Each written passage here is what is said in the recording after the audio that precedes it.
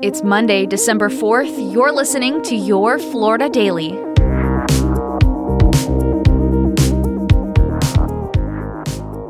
I'm Katrina Scales. The head of Florida's Republican Party says he is not going anywhere despite being at the center of a rape investigation. Christian Ziegler has been accused of forcing his way into a woman's apartment and raping her 2 months ago. Last week, Governor DeSantis called on him to resign to avoid becoming a distraction to the party. But in an email this weekend, Ziegler says he's innocent and that he won't step down. No charges have been filed against Ziegler, and according to search warrant affidavits filed by Sarasota police, the accuser has known Christian Ziegler for 20 years. Bridget Ziegler, a co-founder of the group Moms for Liberty, told detectives that the three had engaged in sex once more than a year ago. The couple claims they're being targeted because they are, quote, loud political voices.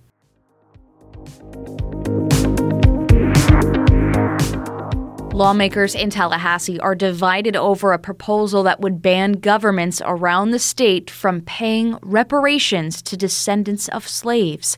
A Republican state senator filed the proposed amendment to the state constitution. If approved by the legislature and voters, state and local governments would be barred from compensating families in the form of reparations.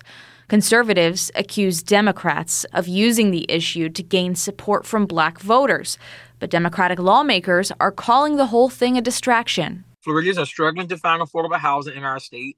They are unable to pay the high property insurance premiums, but yet and still, we're going down another cultural rabbit hole. If the measure makes it to next year's ballot, it must get at least 60% support from voters to pass.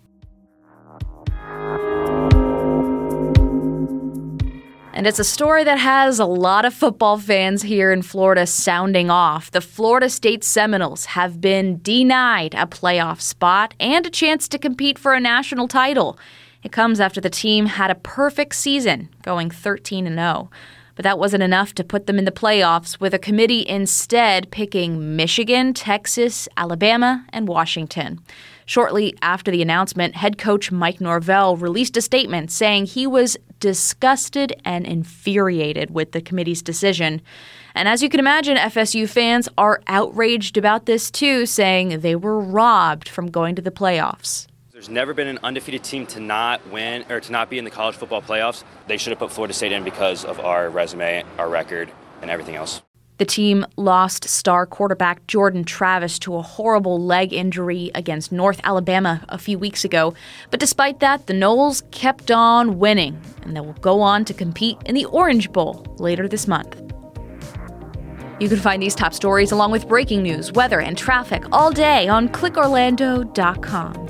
And now, a completely random Florida fact.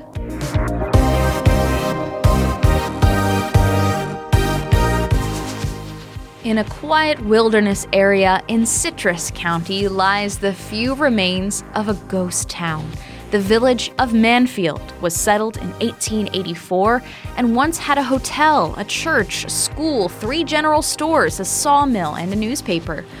Just 9 years later, the railroad came through the county and bypassed Manfield straight to the city of Inverness, which became the new county seat.